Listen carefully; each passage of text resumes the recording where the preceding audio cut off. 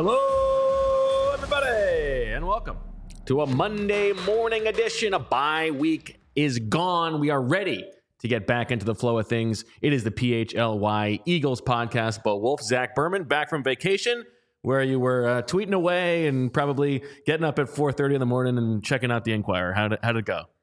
It went well. All those things you said. You promised us you were going to applicable. sleep until 6.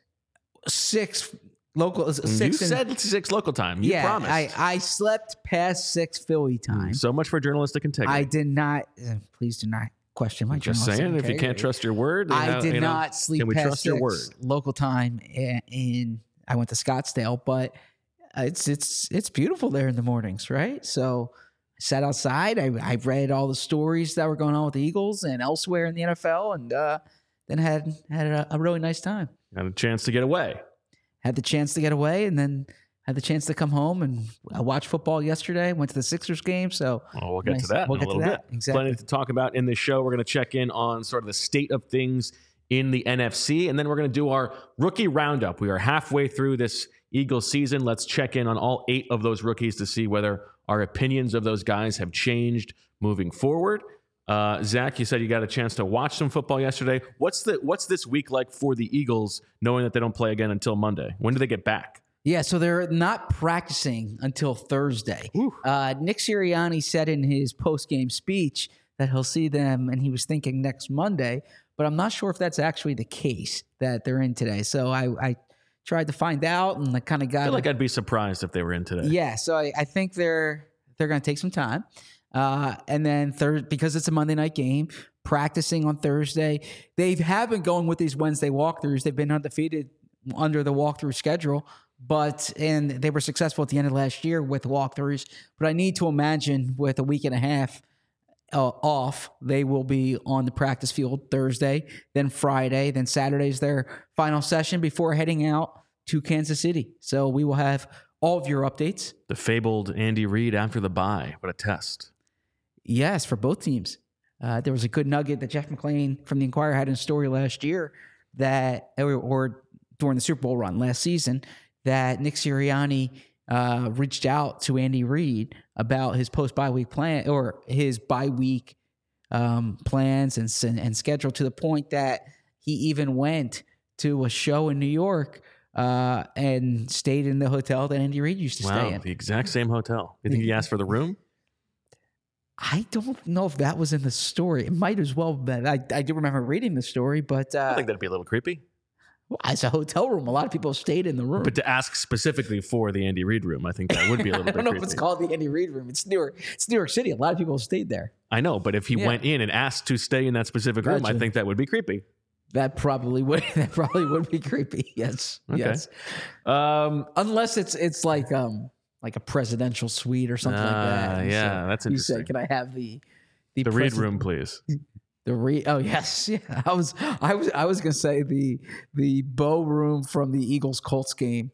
Do you recall that last year? You got upgraded. Yeah, I was. We went to the same place. Got good Bonvoy points. I don't have them anymore.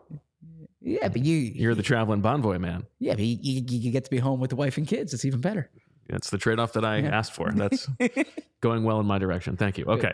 Let's talk about the NFC, Zach. The Eagles are 8-1. We know that. The Lions yesterday going to not San Diego, Los Angeles, and a big offensive back-and-forth game. They get the win. They are 7-2, 1 game back. San Francisco, 6-3, with a blowout win in Jacksonville. Dallas, also 6-3, and Seattle, also 6-3. So the Eagles, a 1-game lead on Detroit, a 2-game lead on the Niners and Seahawks and Cowboys. We can now start sort of like pivoting our attention toward playoff seeding. Now, the Eagles have a long way to go. Obviously, a very difficult 4-game stretch upcoming. But what's your sort of general state of things as we head into the second half of the season? I don't mean to vilify our Lions fans watching right now, but there is not a single Lions fan watching right now until like this gets clipped for them later on. And they say, Zach Berman is wearing Lions blue and he's talking about Jared Goff can't throw. Do you know what hue of blue Lions blue is? I do. It's Honolulu blue. Good job. Look at that. I mean, hashtag our colors. You're talking to the man who was tweeting about Honolulu Blue for 2 years. Bo knows, as the commercial goes. So I think that the Niners and the Cowboys are still the biggest threats in the NFC, in particular the Niners. I really like the way the Lions have been playing. Good for Dan Campbell getting the last laugh on all these people who formed judgments of him before he even coached the game. I think that's an example of how you need information to form an opinion, and he's done a good job coaching that team. The attitude that team takes, the aggressiveness. I like going for that fourth down yesterday to win the game. We'll get to it in a second, but Ron Rivera still didn't learn from that Eagles game, by the way. But the way the Lions are playing, Jared Goff has been real efficient there. He doesn't turn the ball over. He's not getting sacked. And I like, obviously, St. Brown. They're running the ball exceedingly well. David Montgomery was a good signing for them. Gibbs has been coming on these past 2 games. Now, defensively, how do you square David Montgomery being a good signing for them while also loving DeAndre Swift so much? Good question. Did not prep for that one. I think situations matter. I think I don't think they fully appreciated DeAndre Swift there, but for what it's worth, Jamar Gibbs is playing more of the DeAndre Swift role. David Montgomery's playing more of the Jamal Williams role. And Montgomery's provided more explosiveness there. Gibbs, in terms of like a pass catcher, I had the box score in front of me. He had 3 for 35 catching the ball yesterday. He had that huge game 2 weeks ago when Montgomery was down. That pick got panned, and I still don't like taking a running back that high, but he's more than a running back. He's an offensive piece for them. Now, my issue with more than a running back nonsense. My issue with he is a running back. That's what a running back does in today's NFL. My issue that is true. Actually, you're correct about that. There's an interesting chapter in a book that's coming out next year about that very topic. Is that the Liggins book? No, it's Liggins is not mentioned in that book. But as a little tease, Brian Westbrook is mentioned in that book pretty extensively. What about Brandon Hughes? Brandon Hughes is not mentioned in that book. What about Bryce Brown? Bryce Brown is not mentioned in that book. Well, that's a miss. I always enjoy talking to Bryce Brown, though. Nice guy. From Wichita, Kansas, I believe. Matthew Tucker? Matthew Tucker is not mentioned in that book either. So let me circle back to this here. The secondary is a weakness for them. In particular, after the C.J. Gardner-Johnson injury, you saw the Chargers move the ball through the air against them yesterday. Justin Herbert had 323 yards. Keenan Allen had 11 catches, 2 touchdowns. And I think that's a team that the Eagles can move the ball through the air through the air against. I wouldn't be too worried going up and winning in Ford Field if the Lions got the top seed. But I still think the Eagles are obviously in position to get that top seed. The Niners worry me, and I think the Cowboys, we saw last week when they played against the Eagles, they can play them tough. They're getting CeeDee Lamb the ball more now. They're kind of using the theory that I said about A.J. Brown. There's no rule against force feeding the ball to somebody. And I still think those are the 2 biggest threats. What about you? Yeah, I mean, I think it's who are the best teams and who has the best chance to go far, and those are sort of different questions. You look at the betting markets and stuff. San Francisco is probably the second best team in the NFC right now. Dallas is probably the third best. But schedule-wise, I mean, the Lions are 1 game back of the Eagles, and they have a very easy schedule. Yes. By just winning percentage, it's the 6th easiest in the league over the course of the rest of the season, and I think that's even understating it. They have 1 game left the entire season in which they will not be favored, and that is at Dallas in Week 17. Everything else, every single other game, I mean, you just go down the line here. Chicago, Green Bay, at New Orleans, at Chicago, Denver, at Minnesota, at Dallas, home against Minnesota. Now, those Minnesota games could be interesting at the end of the season because the Vikings have been plucky with Josh Dobbs. But for the reminder, for seeding purposes, first it's conference record. Oh no, first it's head to head, which they don't play head to head. Then it's conference record. Then it's common games. And Daniz, for all of this stuff, Professor Selman. Professor Daniz Selman is the guy to follow for all this stuff. Now, it's part of why the Chiefs game for the Eagles is an interesting game because the Lions beat the Chiefs in week 1. So common opponents. That is a game that could come into play if there's a tiebreaker at the end of the season. But Detroit has, as I said, the 6th easiest schedule. The Eagles, according to just winning percentage, have the 10th easiest schedule, but I think that is skewed. It's skewed just because the Giants have been so bad and they get to play the Giants twice. And the Cardinals. Those last 3 games. Right, exactly. So we know that their schedule is more difficult than that. Meanwhile, San Francisco and Dallas have about the exact same difficulty level, and Seattle as well. Those are like back end of the 10th hardest teams. But like Dallas, for instance, has this easy stretch coming up at Carolina, Washington. Then they do play Seattle. And then after the Eagles, it's Buffalo, Miami, Detroit, Washington. So they've got a pretty difficult schedule. I do think that like Detroit has a chance to rack up wins. Yes. And matchup wise, it's interesting because that's a team that is obviously so run heavy, and the diversity of their running game is interesting. But I mean, I would feel good about the Eagles defense stopping that running game. I agree. And that's kind of why I think that. Like, would you rather play an NFC Championship game in Detroit or at home against the Niners? In Detroit.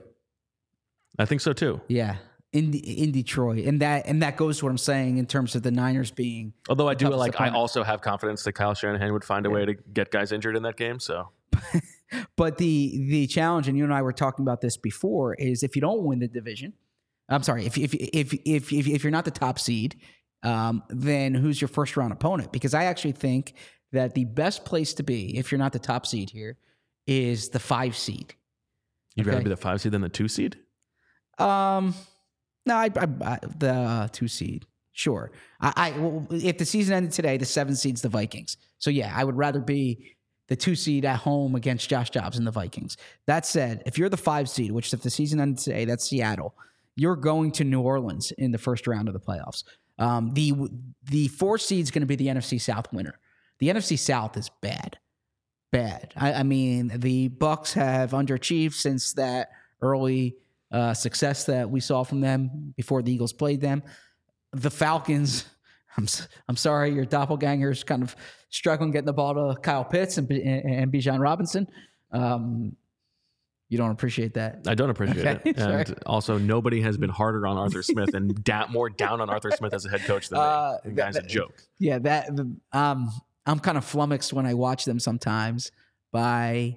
It is actually like, it is a good case study. Like the difference between, and there are many differences between the Eagles and the Falcons, but like to your AJ Brown point, it's like, let's not overthink this. Yes. Let's get the ball to our best players. Whereas like with Arthur Smith, we've spent first round picks in 3 straight years on offensive weapons, and we don't really want to give any of them the ball.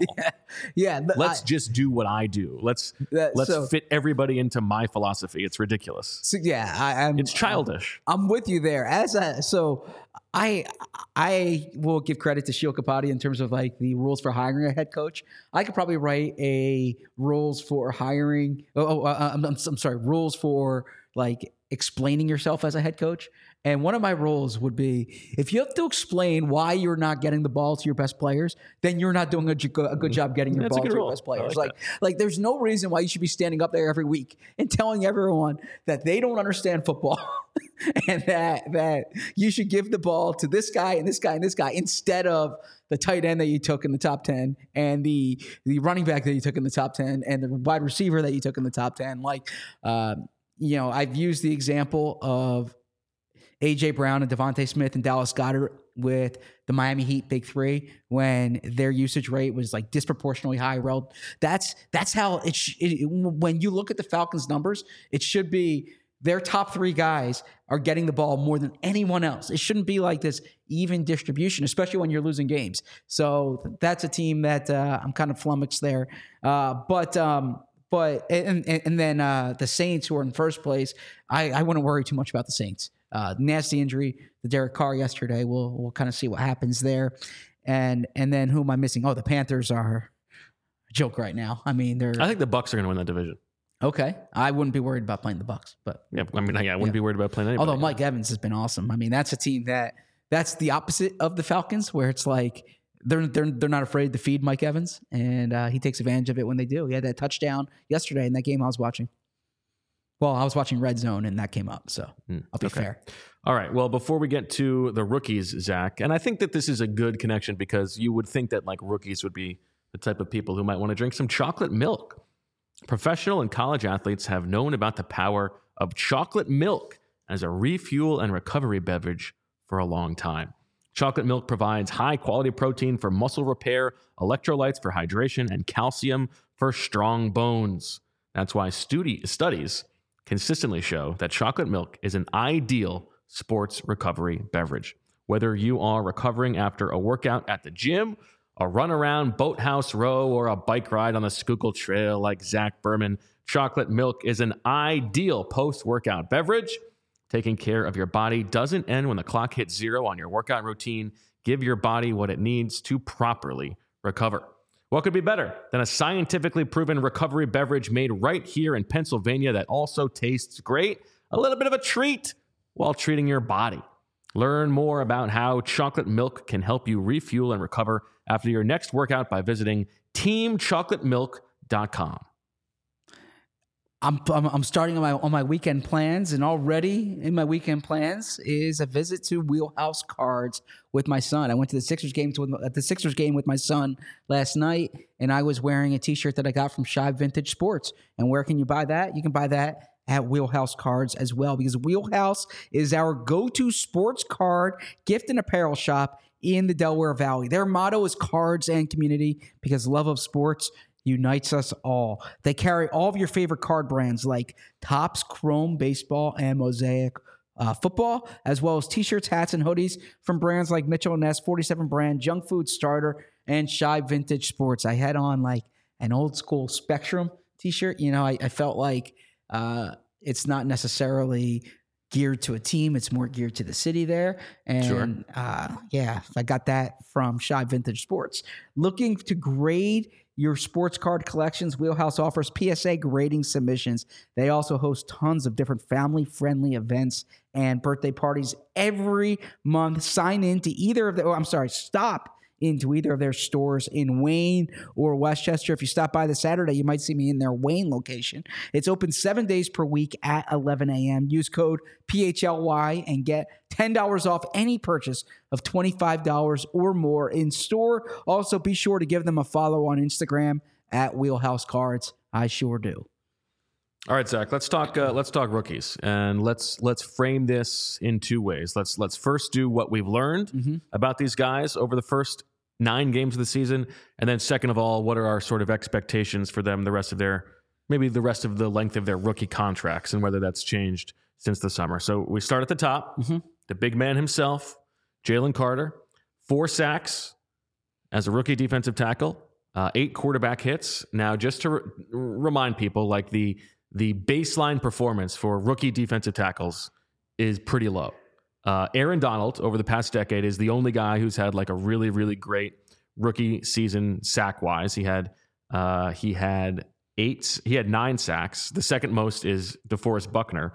And so Jalen Carter is on pace, basically, to have the second most sacks for any rookie defensive tackle over the past decade. He also has 8 quarterback hits. That would put him on pace to have the most quarterback hits of any defensive tackle over the last decade.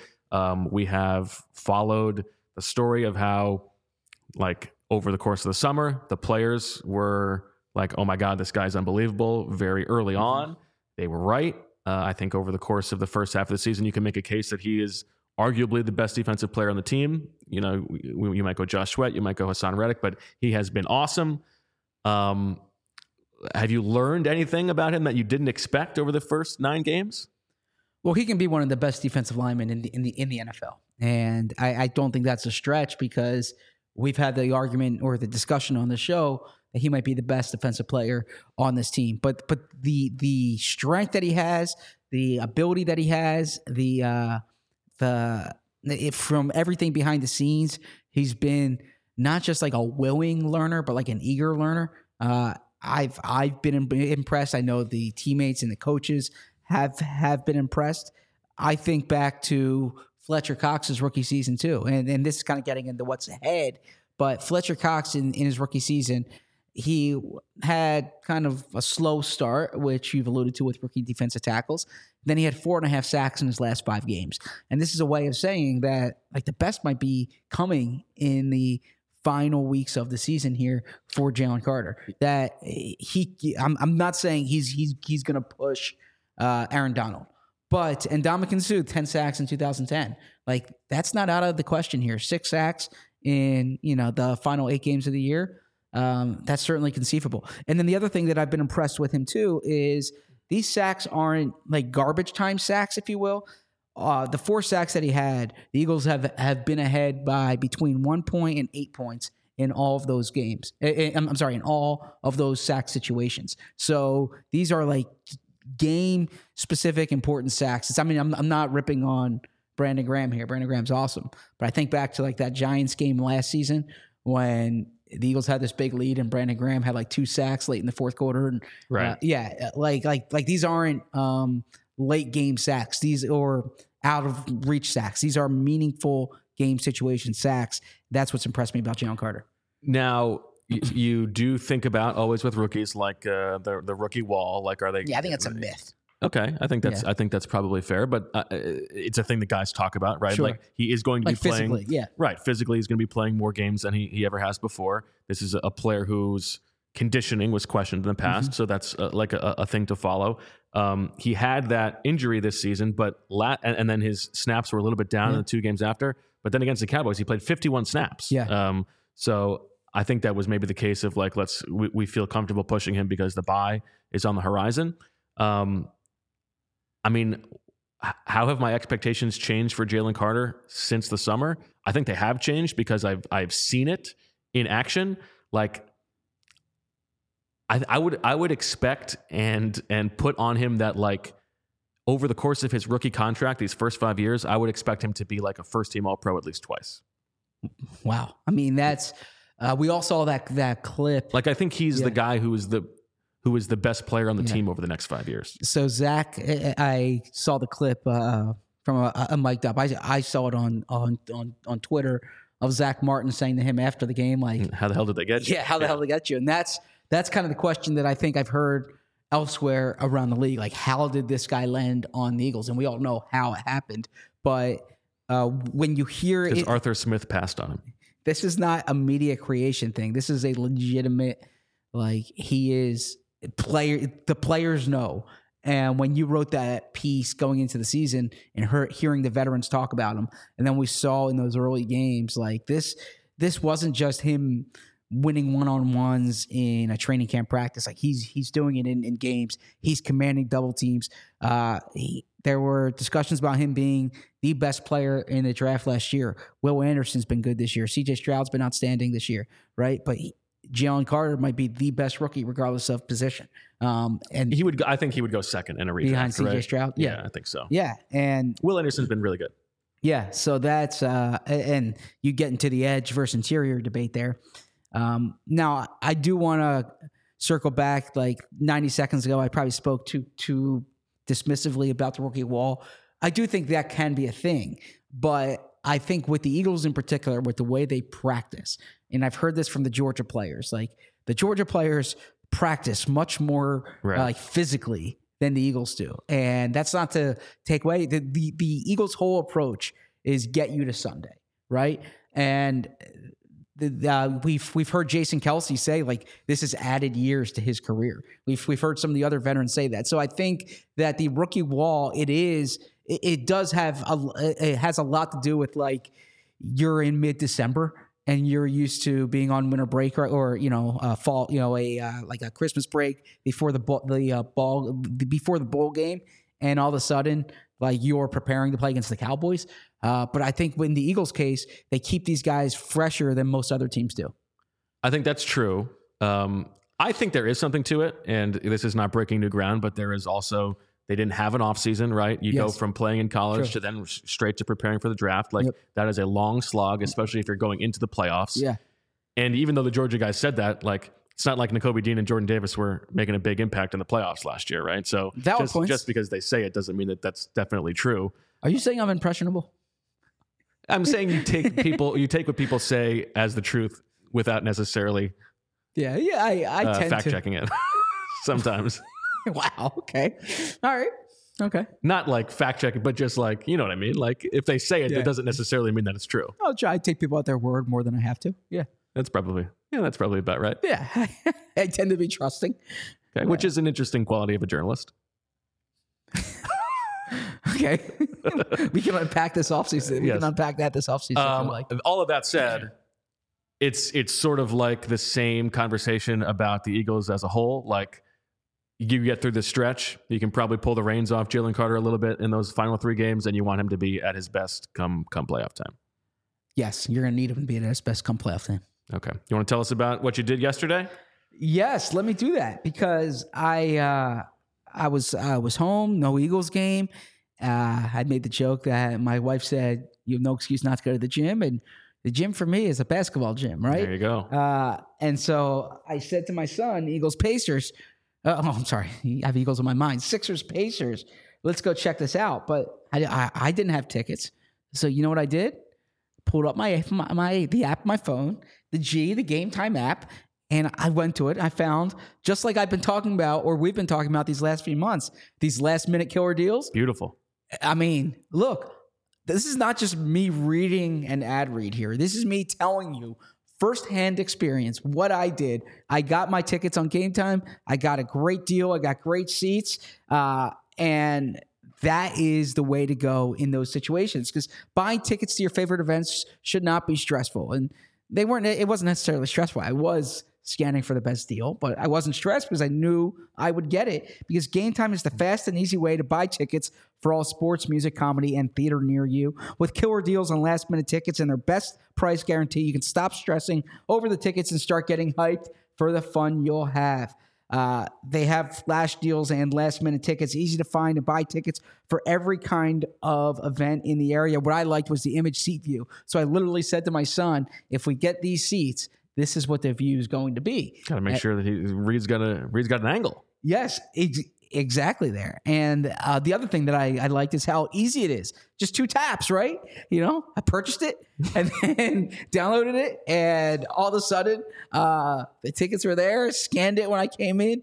Couldn't have been an easier process. Forget planning in months in advance. I planned minutes in advance here. Game Time has deals on tickets right up to the day of the event. It's the fastest growing ticket app in the country for a reason. Tickets are sent directly to your phone, so you never have to dig through your email. Snag the tickets without the stress with Game Time. Download the Game Time app, create an account, and use code PHLY for $20 off your first purchase. Terms apply. Again, create an account and redeem code PHLY for $20 off. Download Game Time today. Last minute tickets, lowest price guaranteed. Did Reed enjoy the Maxi experience? He loved the Maxi. So, you know, it's kind of, it brings me back a bit. Like you see how impressionable kids are, right? His first time seeing Maxi play in person, Maxi scores 50. All of a sudden, he loves Maxi. He can't stop. Why not? He can't stop talking about Maxi, right? We stayed up, past his bedtime to stay at the game longer because he wanted to keep seeing Maxi, Maxi score. We left a little early. We were listening on the way home on the radio when Maxi scored 50. My son got real excited in the car. So yeah, you can see how you become a fan of a particular player because you're there that day. I like that. All right, let's talk Nolan Smith now, who you famously predicted would be the Eagles' first-round pick. Nice job there. Nolan Smith has played 10% of the snaps on defense this season. He has yet to play more than 9 snaps in any single game. He had that very easy cleanup sack in which he was unblocked, but other than that, has yet to make an impact. What have we learned about Nolan Smith? I think we have learned that the coaching staff has not thought that he was ready for a primetime role right away. Sure. That doesn't necessarily mean much for the arc of his career, but what's your sort of opinion of the first half of Nolan Smith's season, and has it changed your opinion of him as a whole? Hasn't changed my opinion of him as a whole. A little underwhelmed. I thought he had a really good camp, especially early on. I thought he looked like he belonged athletically, the temperament. I expected him to play more than he has. One of the surprises for me, if I was doing, my list of surprises this year, it's the amount of snaps that Hassan Reddick and Josh Sweat have taken. That's a rotational position. I understand that they have Brandon Graham on a pitch count. They should. They're keeping him fresh for later in the season. Derek Barnett has underwhelmed the Eagles. That's not me editorializing. They made him inactive. He was inactive the last game. That would leave Nolan Smith in a position to kind of take a bigger role, and he hasn't done that. 56 defensive snaps so far this season. Derek Barnett had 12.4 defensive snaps per game before he was inactive. I thought Nolan Smith would push some of those snaps in the Cowboys game. That hasn't been the case. We're gonna do a stock show later on this week. I'm still buying or holding, and I would probably buy my Nolan Smith stock. Now would be a good time to buy if you think he's gonna. What would that be, like NOSM or something? Okay, I don't know. We'll figure out his symbol. But yeah, I would buy Nolan Smith stock still. I think athletically it's there. I think the like I said, the temperament's there, but the coaches aren't holding him back because they're playing other guys. They're holding him back because they don't think that he's ready to take on that workload. I specifically asked Nick Sirianni this question 2 weeks ago. Nick said he has good players in front of him, and I understand it's a new defensive coordinator with Sean Desai, but the Eagles don't typically play their top edge rushers this much. So it has to do with the fact that they need these guys on these field in the high leverage situations. And I think it's okay to say this has been a disappointing start to Nolan Smith's career. Sure. Because he was a 4-year player at Georgia. Yes. Right? Like the whole selling point of that is like this guy is ready, like he's already a pro basically. Right now I know that he is playing a slightly different position and like he has these unbelievable athletic traits and you're trying to get the most out of that. But this is not Daniil Hunter. This is a guy who should be close to ready to play. Like that is the whole selling point of the Georgia guys. And this is a 4-year player, not an underclassman, right? So if he's like not ready to contribute more than 9 snaps a game, I think it's okay to say like, that's not great. That's not what we thought we were getting right away. It doesn't mean that over the course of the next 4 years, he's not going to turn into that. And you don't necessarily want to take Josh Sweat and Hassan Reddick off the field, but like the lack of production and college that we talked about, and like maybe this is going to turn up. That's been the case for Jalen Carter. I think it's okay to say that like right now, this has been an underwhelming start to Nolan Smith's career, and it's disappointing that he's not able to do more right now. I don't disagree. I know I keep going back sometimes to like players that I covered and their experiences. Maybe it's a crutch, but it's what I've seen. And what this reminds me of is Jason Pierre-Paul's rookie year. I covered that in 2010 with the Giants. I remember asking, Perry Fuel and Tom Coughlin about when's Pierre-Paul going to play more on defense, and I kept hearing them talk about like his contributions on special teams, and he's commanding these double teams on special teams, and you don't draft a guy that high to be a special teams contributor. Is what I was thinking, but he was behind, and then you heard, well, he's behind Justin Tuck and he's behind Osi Umenyiora. He was behind Matthias Kiwanuka, but then over time, obviously, he turned into a really productive player. The difference there is he was drafted more as a developmental guy. And he was an underclassman. Yeah. Now, who played 1 year in Division I football. Now, Nolan Smith, he was a 3.5-year guy. He was missed most of last year, half of last year with an injury. That counts, though. But he was in college for 4 years. Yeah, no, I agree. I expected to see more from Nolan Smith than I have. I am imagining down the stretch, hope he'll play more. But if he doesn't, and we're having this conversation in December and in January, then you definitely say this was an underwhelming rookie season, because it's been an underwhelming 9 games relative to the talent that I believe he has. And what I would say matters much, much, much less is just by my eye test. I don't think that he necessarily looks the part right now.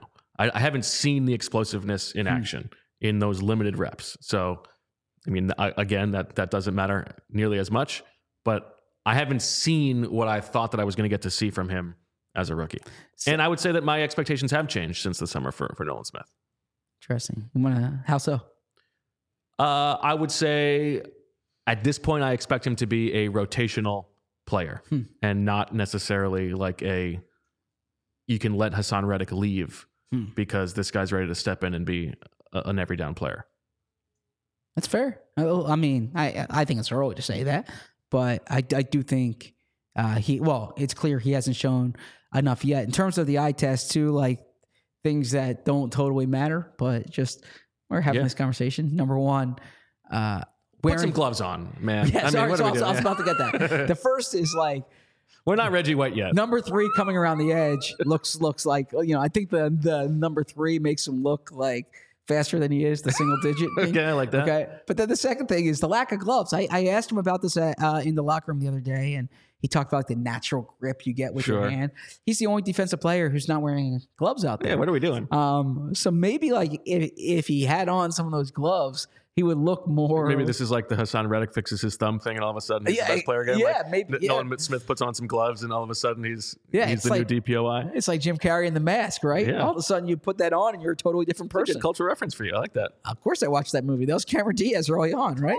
So it all comes back to the hornball.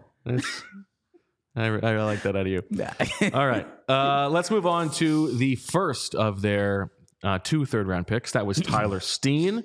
Now, what we've learned about Tyler Steen is that he was not ready to go right away. He was inactive to start with.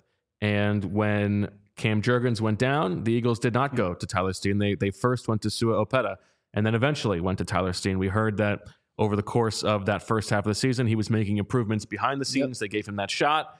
Against Dallas, up and down, which you would expect for a guy's first start against a very good defensive line. Would you say that your expectations for Tyler Steen have changed at all? No. No, I thought he was going to have more of a shot to win that right guard spot during the summer. There was not a competition there. I view Tyler Steen as your starter in 2024 when they drafted him. I'm still viewing him on that trajectory. My guess is... I should also say when Lane Johnson was down, he did not get the call at right tackle. That was Jack Driscoll. No, that was in-game. But yes, good point. And it's kind of like when I saw him this summer, I wondered if there was a little Isaac Seumalo early on in Seumalo's career where they were just trying to find like the right spot for him. They were bouncing him around. They didn't know if he was a guard. They didn't know if he was a swing tackle. They didn't know if he was a future center. And there might have been a little bit of that because they tried Steen at guard early in camp. And then the last 2 weeks of camp, we saw him playing tackle, right? That was Cam left tackle. Yeah. So they're still trying to figure this out with him. But when you have, now Jason Kelsey's obviously not going to like badmouth a guy who's about to start. But Jason Kelsey's also, he's kind of careful with his words, or he knows how to get his message across in the way he wants. And I don't think he would have talked Steen up the way he did if he didn't truly see that type of upside there. And now he talks Sua Opeta up too, and he sees obviously positive things in Sua as well. But I think Tyler Steen's your starting right guard next season. But I think this season it's pretty clear that there's a delta between Cam Jurgens and Tyler Steen, and that's why there wasn't a competition during the summer. Do you think that there is a case in which they view Tyler Steen as Lane Johnson's eventual replacement at right tackle, or do you think that is somebody else? I think their first or second round pick this year is Lane Johnson's eventual replacement. And shout out to Dane Brugler at The Athletic. I think he's as good of a draft reporter, draft coverage person as there is, draft analyst. And his top 50 came out last week, and you saw the amount of offensive tackles on that list, and you saw the amount of offensive tackles there were in kind of like that 20 to 40 range, if you will, or 20 to 50 range. I think that's a spot that could be ripe for the Eagles next year.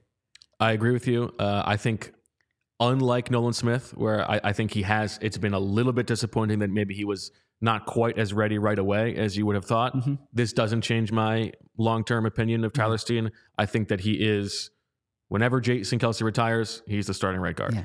And I think they'll move forward that way. Real quick, just like an early draft thing to kind of keep. Okay. To keep your way, to kind of keep in your back pocket. Now, this is a guy the Eagles might not even have a shot on. Okay. But Mims from Georgia. Okay. Former 5-star guy, right tackle. He's barely started. He's been banged up this year. Yeah, I think he's only started 6 or 7 games in his college career. but like that the talent's overwhelming. That's why he's that high. This is a guy who he's a right tackle. This is a guy who maybe he starts slipping because he doesn't have that experience. And the Eagles are like, well, Lane Johnson's here next year anyways. This guy's full of talent. Let's trade up to like the 20 to 21 range to get our future starting right tackle and let him sit for 2 years. He's, a true junior, I believe. So he's a young guy, can develop. Great for, what's the expression Jeff Stoutland always uses? Like, rare traits. Yeah. Something like that. Something outlier, something of the rare trait thing. Like, I'll have that expression tomorrow. It's not on the tip of my tongue. By the way, there was a press conference recently where Nick Sirianni said, like, what is it that Stoutland says? And I said the exact expression. Nice. And Nick's like, I don't know if that's what it is. And then that's exactly. Oh, really? That's exactly what it is. You know him better than Nick does. What's that? You know him better than Nick does. Yeah. You've been around him longer. No, it was execution fuels emotion. Okay. And he said that's not quite it. Or he's like, what's his Sirianni said? Emotion. And then I was like that. And then he's like, yeah, I don't know. I don't want to put the wrong thing. Well, he knows sold you. But then I'm like, that's exactly, I Googled it. That's exactly what Sirianni said or what Stoutland says. So keep Mims in the back of your mind. All right. I like that. All right. Let's close with the, not close, but let's get to the next third round pick. Sidney Brown, who was taken one pick later, became sort of the de facto nickel in week 3 and then suffered an injury.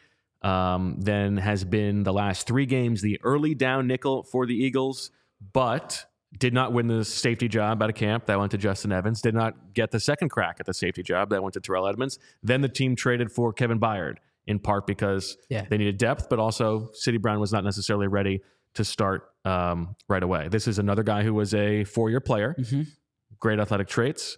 What's your read on the first half of Sidney Brown's rookie year?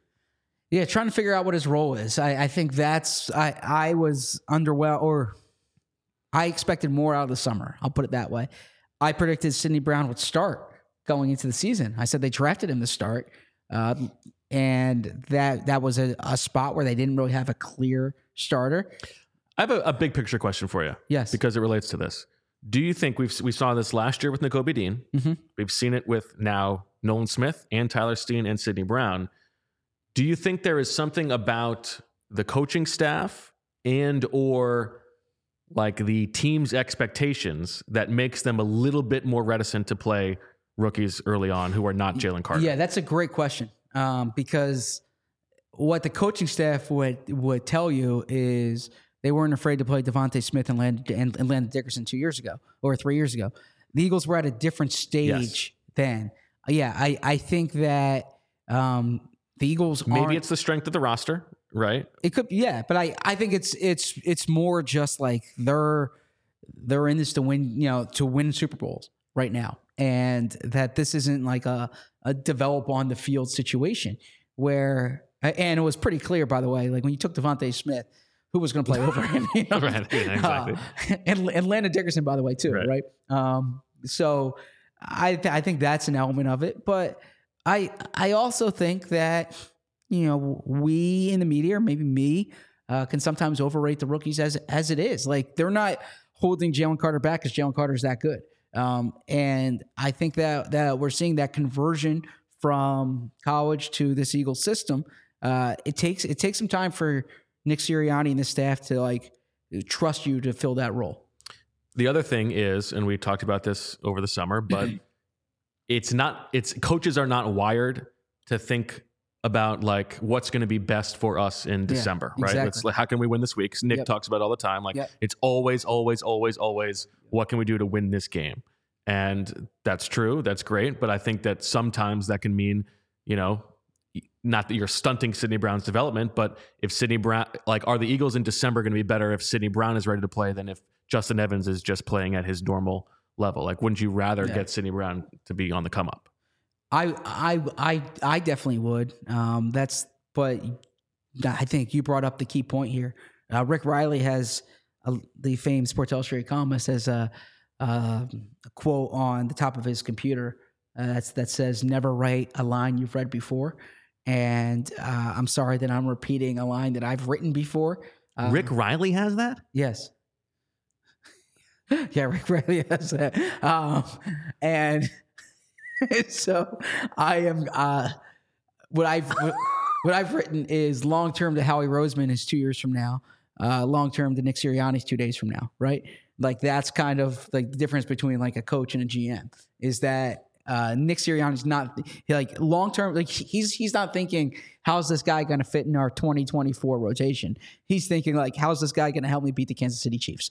And I think that's kind of held back some of the rookies here because I do think sometimes you take, and we talked about this with Sidney Brown, you take the lumps that come in September and October because you think in December and January and February, it'll pay dividends. The Eagles haven't taken that approach. I think Sidney Brown has more upside than he's shown, but I still think they're trying to figure out what the role is. He's playing a different role for the Eagles than he did at Illinois. He was closer to the ball in college. So they tried him deep and they tried him in the slot. And it's just trying to figure out how to best maximize that player. I actually think it's encouraging that he's been able to tread water as a nickel because that is not his skills. I mean, it's not the job that they want him to do long term. It's not the job that he has done in the past. Man-to-man coverage against slot receivers is not why he's here. Yeah. And I think you have seen the flashes of why he is here. He's, he is sort of hellish coming downfield. Again, in run defense, and he's a short tackler. I think I have enjoyed like the Sidney Brown experience to some extent, and I think you have seen why they like him.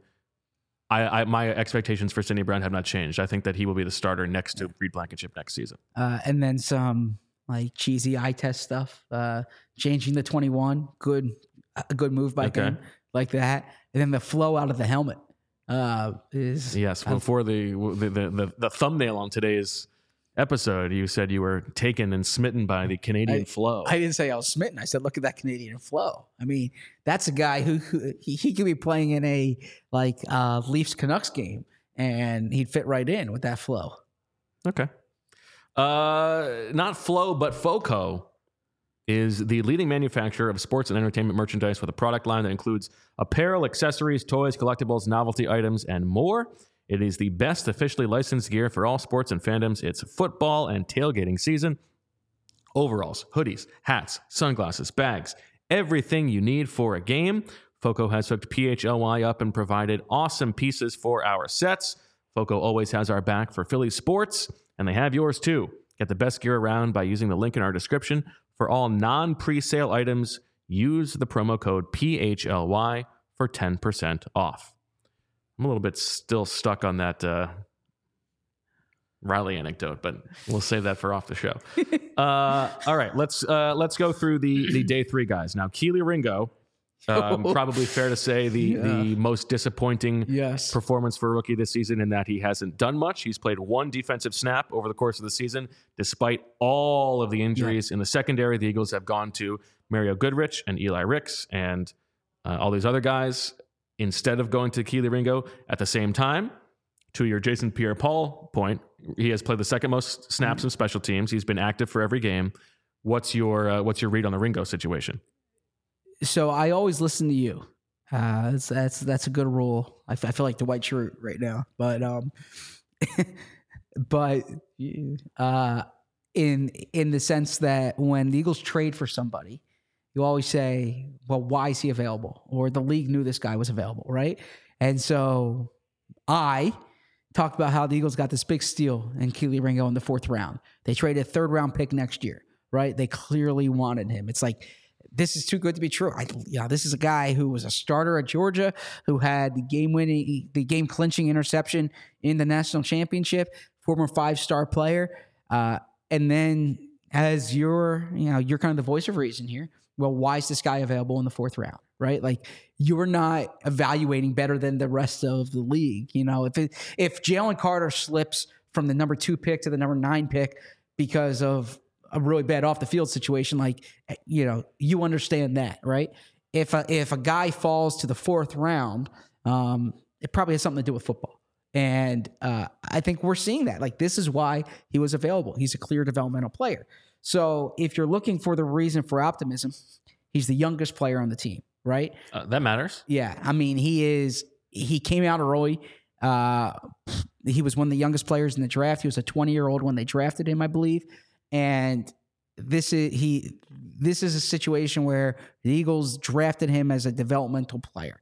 Now he's had a chance. Like Eli Ricks is playing over him, and we'll get to Eli Ricks in a second. They've bounced through it. Josh Jobe, an undrafted guy last year, playing over him. But I think next year's camp is going to be critical for Kelee Ringo. If he doesn't make the strides next year, then you start to say, well, like this is more of a name than a player. But if he makes the strides, you say some guys just need the time in an NFL camp and then with the system kind of building his confidence. He's learning under Bradbury and Slay. This pick was never made for the 2023 roster. Yeah, I actually am like pretty sanguine about the Kelee Ringo thing. I don't think it's a huge deal that he hasn't played on defense. I think what we've learned is that they don't view him as a versatile player. Yeah. Right? Like they view him right now as an outside corner only. He cannot play in the slot. And that was not really the book on him coming in.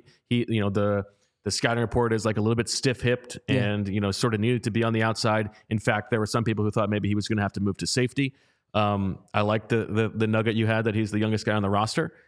I think like they still view him as a developmental player and are hoping that he can be in the mix to replace one of James Bradbury or Darius Slay next season. And I think that's fine. I think it's okay that he doesn't have to play right now.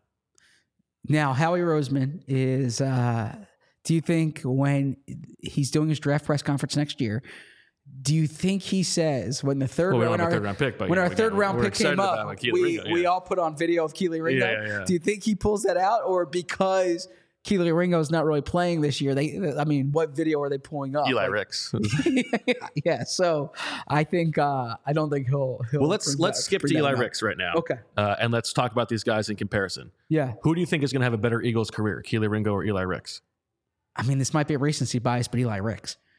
Eli Ricks to me looks like he belongs out there. Like the length jumps out to you. Okay. He's got a fun play personality too. He's got a little bit of that dog in him. Oh, he has a lot of that dog in him. Yeah, I mean, he is like... You saw it in the preseason with that pick six. Yes, exactly. Pick six Ricks, right? There you go. No, Kelee had he had a big interception, obviously, that I referenced against Alabama. But I think Eli Ricks, the fact that like this is an undrafted guy who made the team on the outside, and then they decided to play him in the slot, shows you that they think not just that he has the like fluidity to do it, but that he has the capacity to learn that quickly. And I've been really impressed with Eli Ricks. And yeah, this probably is recency bias here, but if I had to pick one of them that have more of a long-term contribution, it's Ricks. And by the way, Ricks is like a former 5-star guy. Ricks was actually rated ahead of Ringo coming out of high school, I believe, or maybe he was second and Ringo was first, but those two were the top two coming out. I think what you said is right about like their trust in him to play that nickel spot. He has been the third down and pass situation nickel the past 2-3 games after not having played inside at all over the summer. Mm-hmm. So that says something. It's going to be very interesting to see when Bradley Roby comes back, which we expect will be the case against Kansas City. Is it going to be, Roby 100% of the time? Is Sidney Brown still going to be involved? Is Eli Ricks still going to be involved? I'm curious about that.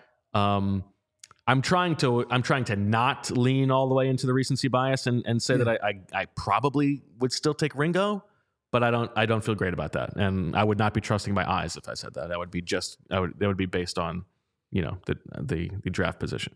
And best case scenario for the Eagles would be both of them panning out here, but we'll see.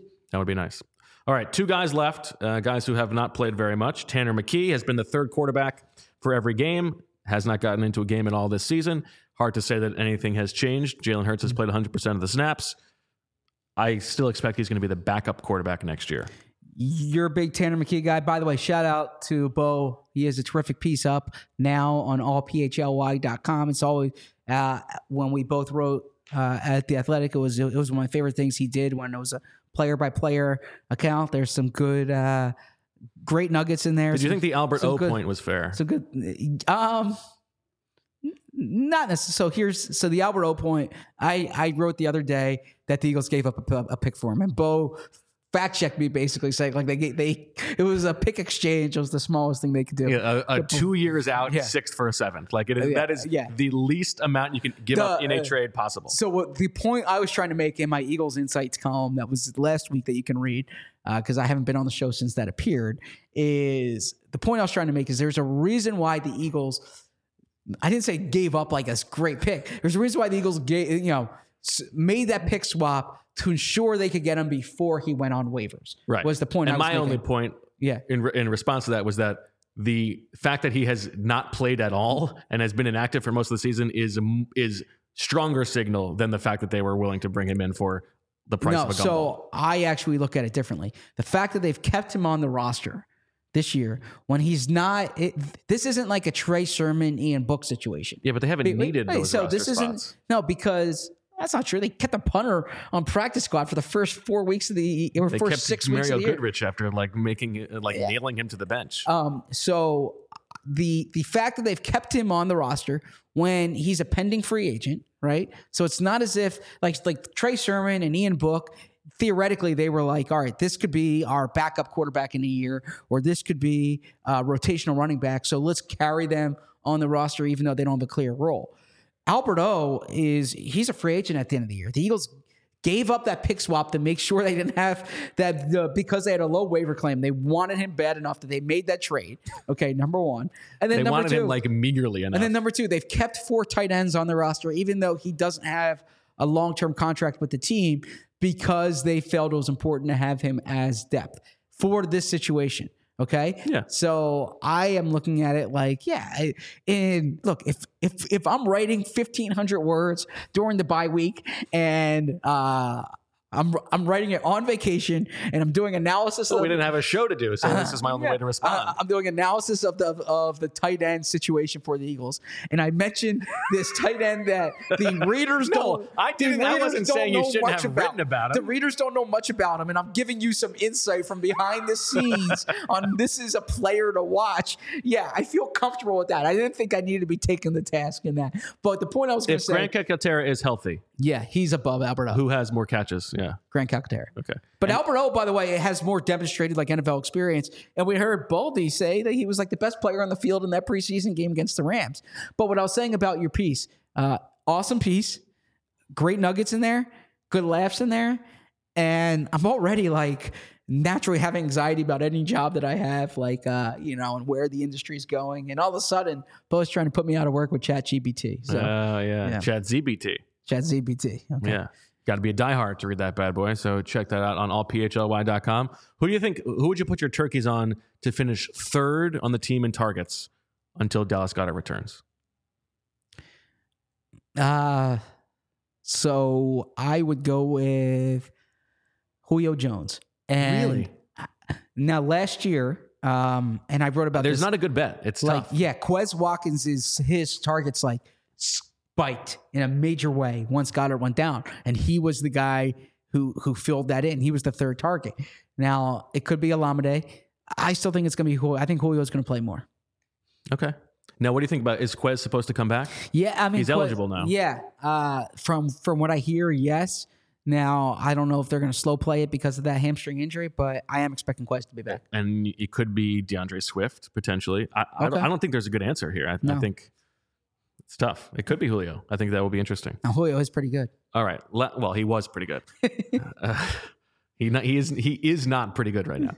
Last one, Moro Ojima, who has been active twice, 9 total snaps. The Eagles traded Kentavious Street, so there's a little bit more room for a backup defensive tackle, although he was inactive against the Cowboys. What have you learned? What are your expectations? What you're hoping is that he's a Milton Williams type player. I think like that. I mean, that would be an unbelievable outcome. Yeah. Exactly. Yeah. But I think that like body frame, the versatility that he has, the playing style reminds me almost like a poor man's Milton Williams. So is he the 2nd youngest player on the team? Because he's a young guy. I believe so. I got to look at the birthdays. Now, if you go to the Eagles roster and you sort by age, right? Keely Ringo's the only 21-year-old on the team. So I would need to look up by birthdays, but Moro is a young guy because he graduated high school at 16, right? Right. Yeah. Okay. What are your expectations for Moro Ojima? Yeah, I mean, this year just rotational, like bottom of the rotation, not going to get a lot of snaps. I think we saw that the other night. I think, barring injury, you're going to see Fletcher, Milton Williams, Jordan Davis, and Jalen Carter take on like almost all of those snaps. So he'll get some leftovers here and there. If the Eagles have it clinched, you'll probably see a lot of him in that Week 18 game against the Giants. That's going to be a barn burner. Tommy DeVito. Tommy DeVito, who, by the way, look, I'm not ripping on Tommy DeVito here. He kind of got replaced at Syracuse. Okay. And Syracuse is they haven't been that great. Shots fired.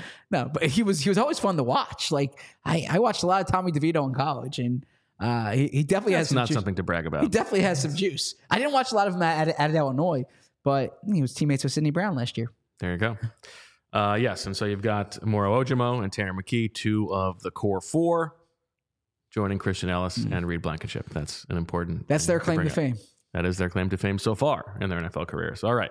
Good stuff, Zach. Good episode. Christian Ellis, you think he's going to be somebody that Andy Reid is worried about heading into that matchup next Monday night? If there's an injury to one of the linebackers, then Christian Ellis is the next man up. Yes. There you go. Okay. We are back tomorrow at 11. Good straight schedule this week. 11 o'clock, Monday, Tuesday, Wednesday, and Thursday, and then 10 o'clock on Friday. So easy to remember. We've got morning shows for Zach, so you know he's going to be in prime form as always. Yeah, but you've prepped in morning time. It's still technically morning. Absolutely. Yeah. All right. Good stuff. Thank you for listening. Thank you for watching. Good to get back in the flow of things after the weekend off. Back tomorrow. We will talk to you later. And as always, we love you.